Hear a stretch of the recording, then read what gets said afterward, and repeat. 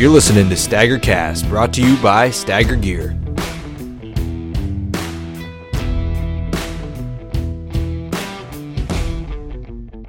Another episode of STAGR Shorts. We're back after it. Greg's here on this episode. Last episode, you had to sit out one. I think you had some stuff going on, or what? What was that about? Well, Had to ditch me right there. I had to ditch you, It's just, well, sometimes I can't make it, Yeah, But no, I hear you. I'm actually, this might be my last ever podcast. I didn't tell you, but I'm in the really? doghouse right now. Bad. With who? I told you I wasn't going to talk about Gandalf anymore, but I got to drinking the other night a little bit, and so I got my Boone and Crockett certificate in the mail for him, and it's just this. So it's all official and everything? Yep. From Boone and Crockett? Yep. Yep.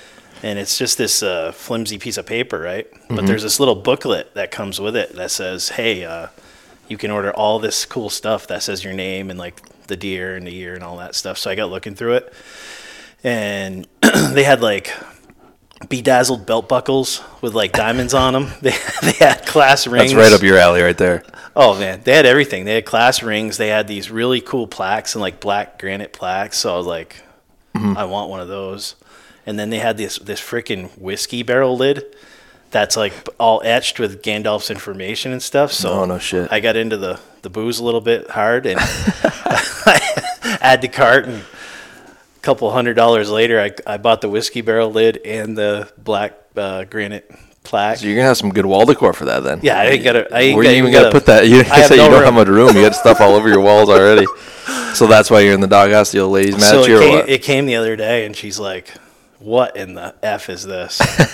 There's literally nowhere to put it. It's big. It's like, it stinks. I mean, it's like, they literally took it off a whiskey barrel. Oh, no kidding. But it looks cool, but I just have nowhere to put it, so she's not that thrilled. Well, you get the Den of Death. Is Den of Death your basement, or is that your garage? The Den of Death is the garage. So, yeah. And my buddy Matt named it that because every time he walked in there, it smelled like death, because there's always something hanging there getting skinned out. Yeah. You go from like hunting right into like trapping season, and then trapping's pretty nasty because you get like, you catch a coyote and it's frozen solid, and then you have to wait till it thaws, and then they just stink, and then so it's always a constant stench in there. Did you trap much this year? We didn't have as much luck, as you usually do. I feel like no. like last year at this time you were well, maybe not this time, but right after deer season when you start trapping, it's like bobcat, it's like fisher cat, or everything else, coyotes, something like beavers. That. Beavers, yeah. You were right after it last year. You killed a bunch of stuff trapping. I had traps out this year. It just wasn't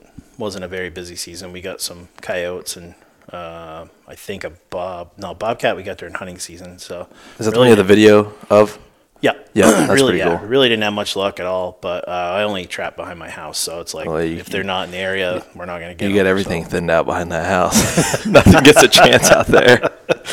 Yeah, no, we got a skunk problem right now, bad. We got skunks? 4 of them. Yeah. I thought they hibernate, don't they? They do, but these ones don't. I mean, there's so Ansel has that coyote or the deer carcass bait pile, and he said the other night there was 4 of them on the bait pile. Holy shit! So we gotta do some skunk management here. Some damn Yeti skunks. Yeah. Hanging out in the winter. Yeah, I thought they hibernate. I haven't seen one in a while. Yeah. So. No shit.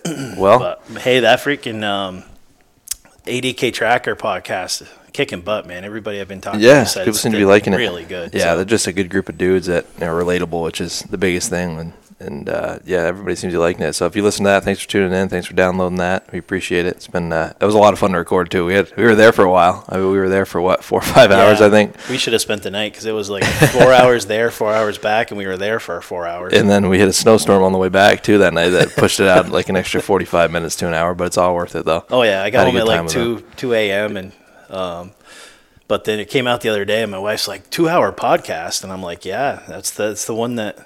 We got home late, and she's listening to it. She's not a hunter, but she's like, man, those guys have such good personalities. And, I mean, everything, she was complimenting it. So. Yeah, they got a wicked crew over there. That whole tent camping thing is pretty sweet that they have. They got 8-10 guys, I think they said they have. And if you see in their videos and stuff, you can see the deer hanging in and the camp life going on, drinking some bush lattes, as they say. And well, it's not often you get, like, those guys are hardcore hunters. Like, to even make it in a tent camp for over a week is impressive. Uh-huh. And then add the drinking in with it. It's like those guys are badass. That's hardcore stuff right there. I couldn't keep up. And we just scratched the surface on what we. You could sit down and record with those guys all day long. They got a million stories coming out of that tent camp in the Adirondacks, and so I want to go over there and do some like I've looked around in the Adirondacks before, but I haven't yet hunted over there. Yeah. And hopefully this year I get over there and actually do some hunting. But it always comes down to what I have for tags, because like you, it's hard to leave Vermont if I still have a Vermont tag. I know a lot of guys are like that, and you got Maine always in the back of your mind. New Hampshire's got some big ones over there, so it's always something. But hopefully this year we'll get over there. Maybe we'll have a stellar season and be able to check a bunch of boxes. We'll see. I know, like as soon as we went over the Lake Champlain there, it was like started seeing turkeys, started seeing deer, started seeing geese. It's like why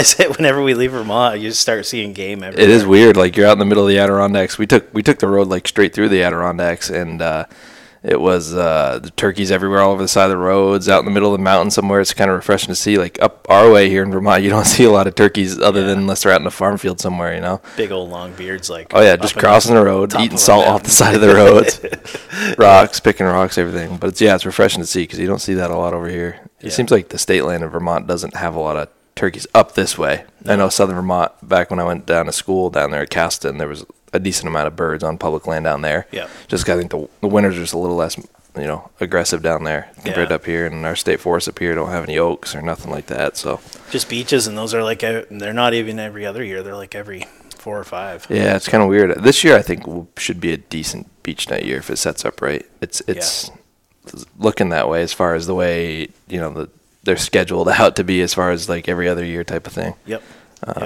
But yeah, for sure.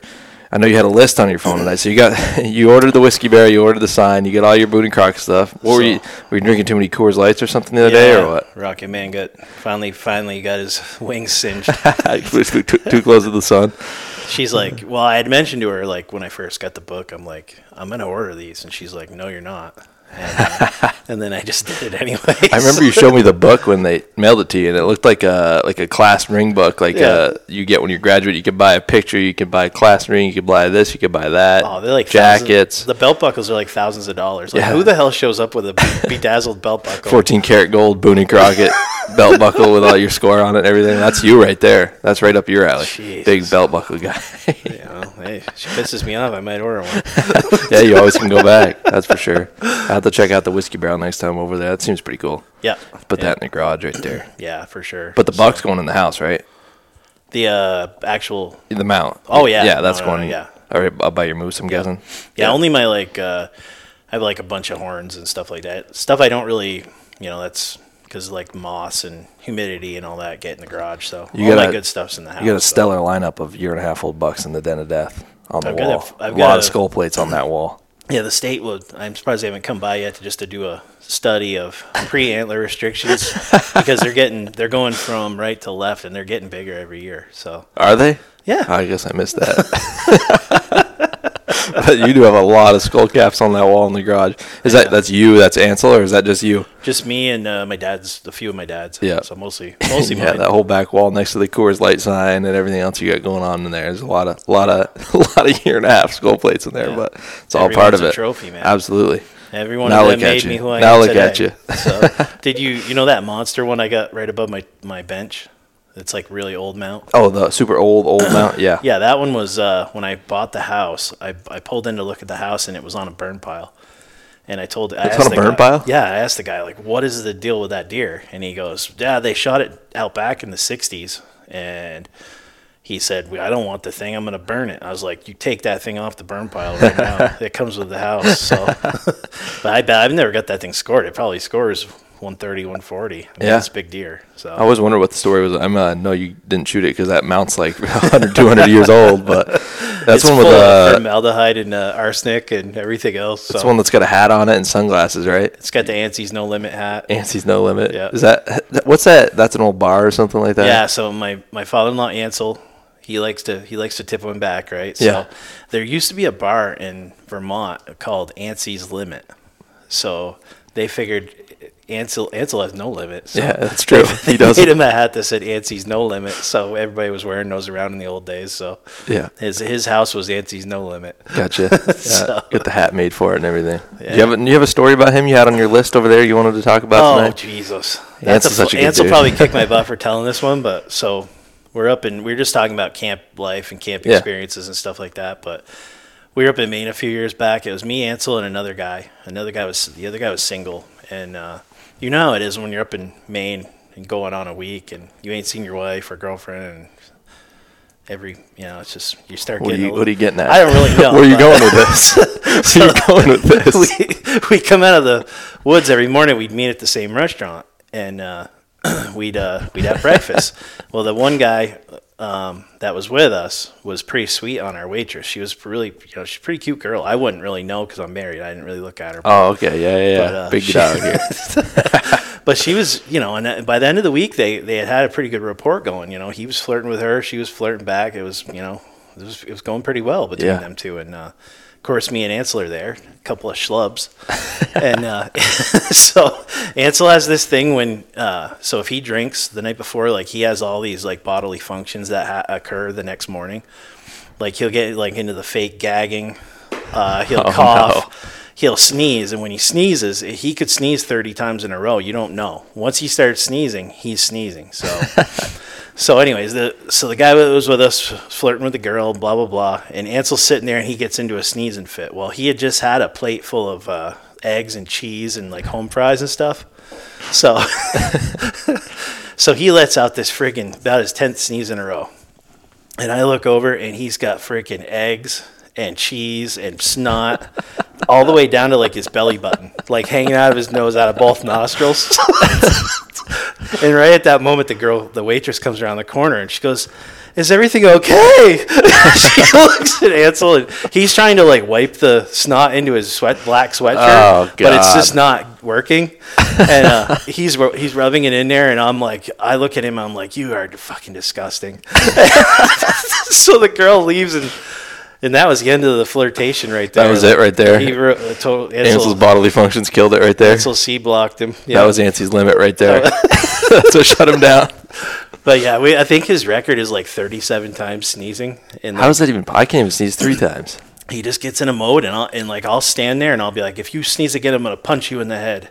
And he just keeps sneezing. So, but there's another time where we had just got a moose, and the guy we were renting the camp off, he actually ran the check station. Yeah. So he came up in the woods to help us get the moose out, and when he was just getting up there, I was just starting to field dress the moose, and Ansel doesn't do good with guts either. He's like, oh yeah, I've heard about this before. Yeah, he throws up. So like I cut into the moose and I hit the friggin' first thing I do is hit the guts, and this friggin' sounds about right. About thumb size like rocket of green pus like rolls out of the moose like. And Ansel's like, "Blah, blah, blah." And then the dude from Maine, he just looks at me and he goes, "What the fuck's that guy's deal?" I was like, "You gotta know him." But he can butcher a deer no problem without gagging nothing. I mean, he cut up mine and you did probably yours. Hell of a cook, and he. So I gut the deer, skin the deer, quarter the deer, and then I bring it to his house and he processes it, and he does a really good job. You said he's a hell of a camp cook, right? Like that's the guy. If you have someone designated to be a camp cook during deer season, that's your guy right there, right? Oh, big time. Yeah, like we'll go hunting all day, and like right when everybody's like ready for bed, that's when he shines. Like he gets all pumped up and cooks a huge feast, and like he just loves doing it. So he's a hell of a guy to have at camp. Good asset, and he's always up for a blood trail and helping you out. I mean, you look at your video of the blood trail; he was fired up about that. Oh yeah, and if he drops me off in the woods, I'll be like, "Come get me." And he's just riding around. He's the camp man right there. He's the pickup man. He's the cook man. He's everything. Yep, for sure. Have to bring him up to Eustis this year and get him on a skillet up there for us. No sense of direction at all. Guy can kill partridges like nobody's business. Though, right? Yeah, he's good at partridge killing. Yeah. But you drop him off, and you don't really know if you're going to get picked up. Okay, gotcha. You have to draw him like a map on a napkin, even if there's full service, and he doesn't know where he is. But it's all right. Yeah, God bless him. We love you, Ansel. So Oh yeah, he's a good man. So. Oh man, what else? What else you have on your list over there? I see you always bring in a list of these things, and I feel unprepared because I just hop in here and we start talking. But you got the mojo going over there. We usually like to tell a deer story or two. Yeah, and I got you had suggested maybe telling our first deer ever story. Yeah, you could. And I've got a couple, other stories. But yeah, why don't you? I've talked enough. Why don't you tell the story of your first deer, and then I'll do mine, and I'll roll into my camp experience. Yeah, my first deer, that was back in, I think it was 2006 or 2005. I was 10, so it was a youth season deer, first deer ever. And this is back, we hunt farmland stuff real close to the house, and hunted hard all Saturday because Vermont Youth Weekend, you get 2 days there. Hunted hard all Saturday. I think I shot at a spike horn, missed it. Yep. Maybe I shot at a doe as well, missed it. Never touched them. And it came to Sunday, hunted all Sunday morning. Saw some deer, I think, but this was a long time ago. I'm trying to remember. Saw some deer, I think, that morning, but couldn't get a shot or something. And then it was like our last hoorah at the end of the day on Sunday. And my uncle and cousin came up to do a little push for us, try to get some deer moving in our direction. And sure enough, here comes a doe, little skipper, like an 80-pound skipper. Yep. We're like, yep, that's it right there. Get lined up. She's running right at us. And right behind her comes this little, pretty much just like it's a spike horn, but like glorified out to be like a little 6-pointer, tiny little broad tines and little forks right behind her. And then sure enough, another one's come right behind her, and it's pretty much just a spike horn. And but he ended up having like little broad tines or something. So at this point, I'm 10. I'm just like, get Brown in the scope. My dad's like, get Brown in the scope. Get it in there. Put Brown in the scope, pull the trigger, and the one in the back, the little dinky spike 4-pointer, it hits the dirt right there, smoked it right behind the shoulder. And that's the first deer story. That thing, I shot it on like a pretty steep bank, and it goes all the way down the river. It's probably like 200 yards down the river, and it's just like this little pinch point that's steeper than hell. Yep. Shot the thing at like 25 yards. Didn't really know what I was aiming at. Just put Brown in the scope. Just a mess. Shot it, dropped it right there, right through the shoulder, and that thing proceeded to roll down the bank about Mach 7. Yep. All the way down to the river. So we had to drag it all the way back up that bank. I remember that. Shit. But yeah. Is that same place Ryan got his first deer? Right around the corner from that. Same chunk of woods, but right around the corner on that same type of pinch point thing there. Yep. But your dad's a hell of a cheerleader too. I mean, he is. He lives for those pressure situations. Yeah. He's a good dude for sure when it comes to that. Awesome. But that's the first deer right there, and kind of never looked back after that. That was the start of it. 10 years old. That's a good start right there. 10 years old. I didn't even start hunting till I was 12. I mean, I was going with my dad. Yeah. But, it was kind of a different deal back when I hunted him. Was there a youth season? No. That's kind of a newer thing. No, I took my hunter safety and then started hunting with my dad when I was 12. But he was brought up. He started hunting with a break open 410. Oh man, just like a little slug in it. Yeah, he had to walk around with the gun open, with the bullet in his hand, because that was the first year. The second year, he could put the bullet in and walk. So it was like a progression of gun safety. So he started me off with a break open 20, and I missed like 2 nice bucks that were point blank range that you just fucking smooth bored. Was it just like you said, smooth bore 410 with just like a little bead on the end? Gun. Oh, that one right there? No, I mean it's different. Same style. Thing, yeah, gotcha. I have one of them too, and I shoot slugs, and you can't hit shit with those things. I had a 6-pointer come in one day. I missed it 3 times point blank, right on, bead right on it. I'm like, what the hell? But so finally, he got me a rifle and started using that. And there was this pinch point. We hunt over in Topsom. There was this pinch point that we used to set opening weekend, and we knew that the deer would get pushed at some point in the day and come down through there. So we'd both sit there, and I'd seen tons of deer there. Well, finally, we were sitting there one opening morning. I got hungry. I don't know if I told this on the podcast yet or not. I don't think you did. I got hungry, and I went down the river where my dad was, and I said, hey, it's getting about lunchtime, let's head in to eat. And he goes, you're never going to get a deer unless you sit. And I was like, okay. So I went back and sat, and a couple hours later we went in and had lunch. But that kind of stuck with me, like, hey, you got to be patient. You can't just want to run back to the house all the time. But it was always a big deal to go back to the house and see what my great-grandfather and my uncle got, because like without fail, my uncle would get a deer. That's your Uncle Wayne there that you talked about? Yeah. Yeah, and he was like probably one of the best hunters I know. And he'd always have a deer the first day. So we'd always want to go look at what he got. Yeah. So that afternoon, we were walking down in the woods, and he looked at my rifle, and my dad looked at my rifle, and he liked to pick on me and stuff. And he looked at the rifle, and he looked at me, and he goes, "You never shot that in anger, have you?" Like just picking on, like saying, you never got a deer, have you? So I was like, "No, I haven't." So went down in the woods, and I was actually sitting there like dozing off, and I was sitting there watching that pinch point. And I happen to open my eyes, and I see this deer running from left to right. And I could see it was a buck, and I was half a friggin' asleep. And my gun was up, safety was off. I shot it behind the shoulder, and it died right there. And No shit. I didn't have time to get nervous, so it was probably perfect. But so that was my first deer, and my first 3 bucks were in the exact same spot. Really? Go there opening weekend and have somebody Just push the a deer pinch by. point, just have them going through there. Yep. Yeah. So they nicknamed the spot Greg's Rock after me. So Greg's Rock. You ever go back there since, or is it the woods changed? No, I mean, the main problem is there's not the hunters that there used to be. There used to be like a bunch of hunters in there that would push deer around. Now they're just natural movement. So about 300 yards to the east, I put a stand up, and I probably killed like, Jesus, I don't know, 10 plus bucks right in that 300-yard swath.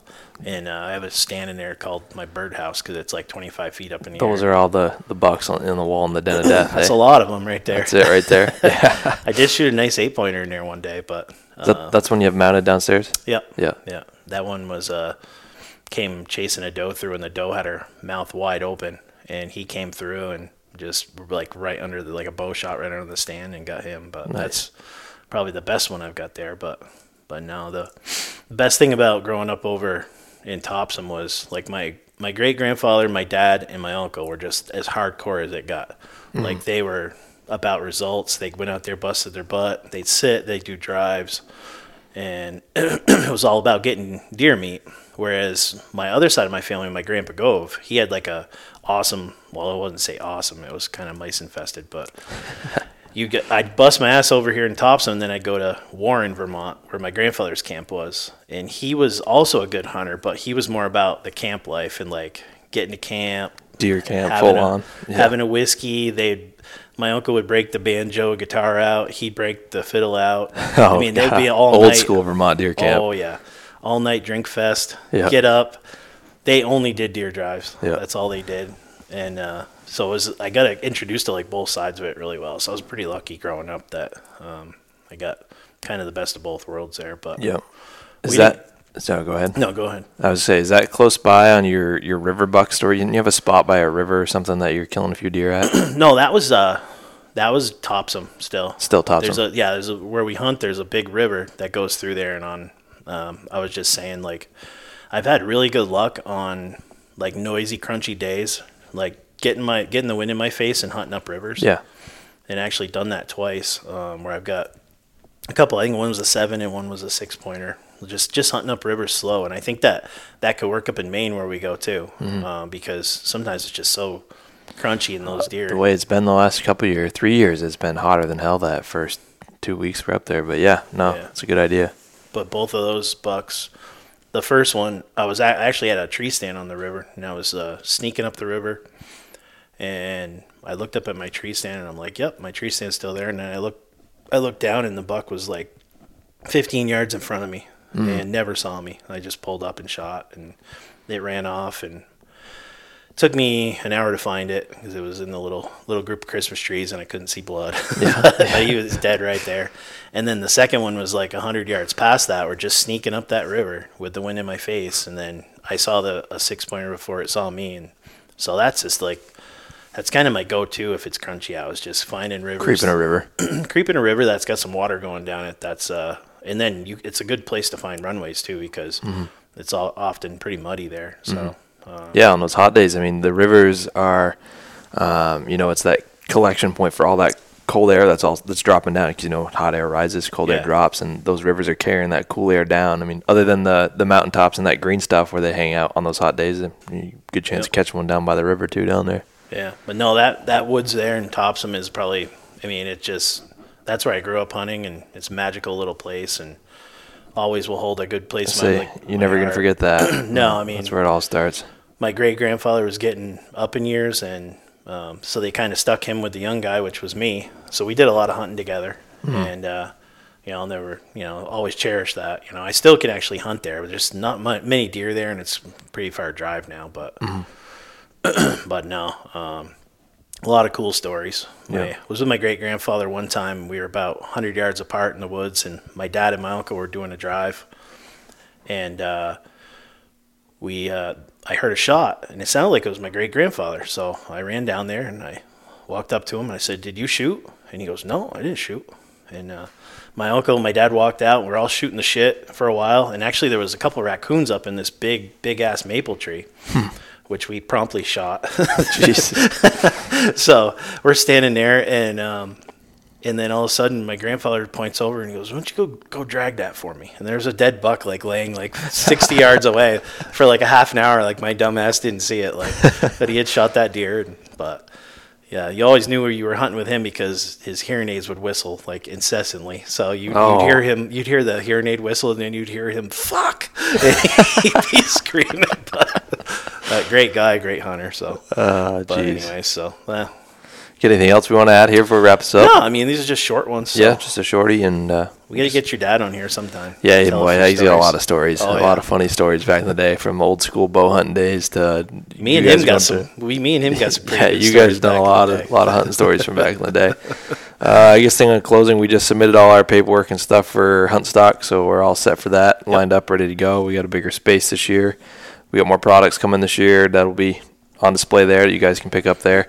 If you haven't got your tickets yet, you can do it online. We'll post the link to get tickets in the description of the episode. But we hope to see you guys there. It's a great event. And I guess we'll see you on the next full-length episode, and then we'll do another shorts after that. Yep. But have a good week, guys. See you later.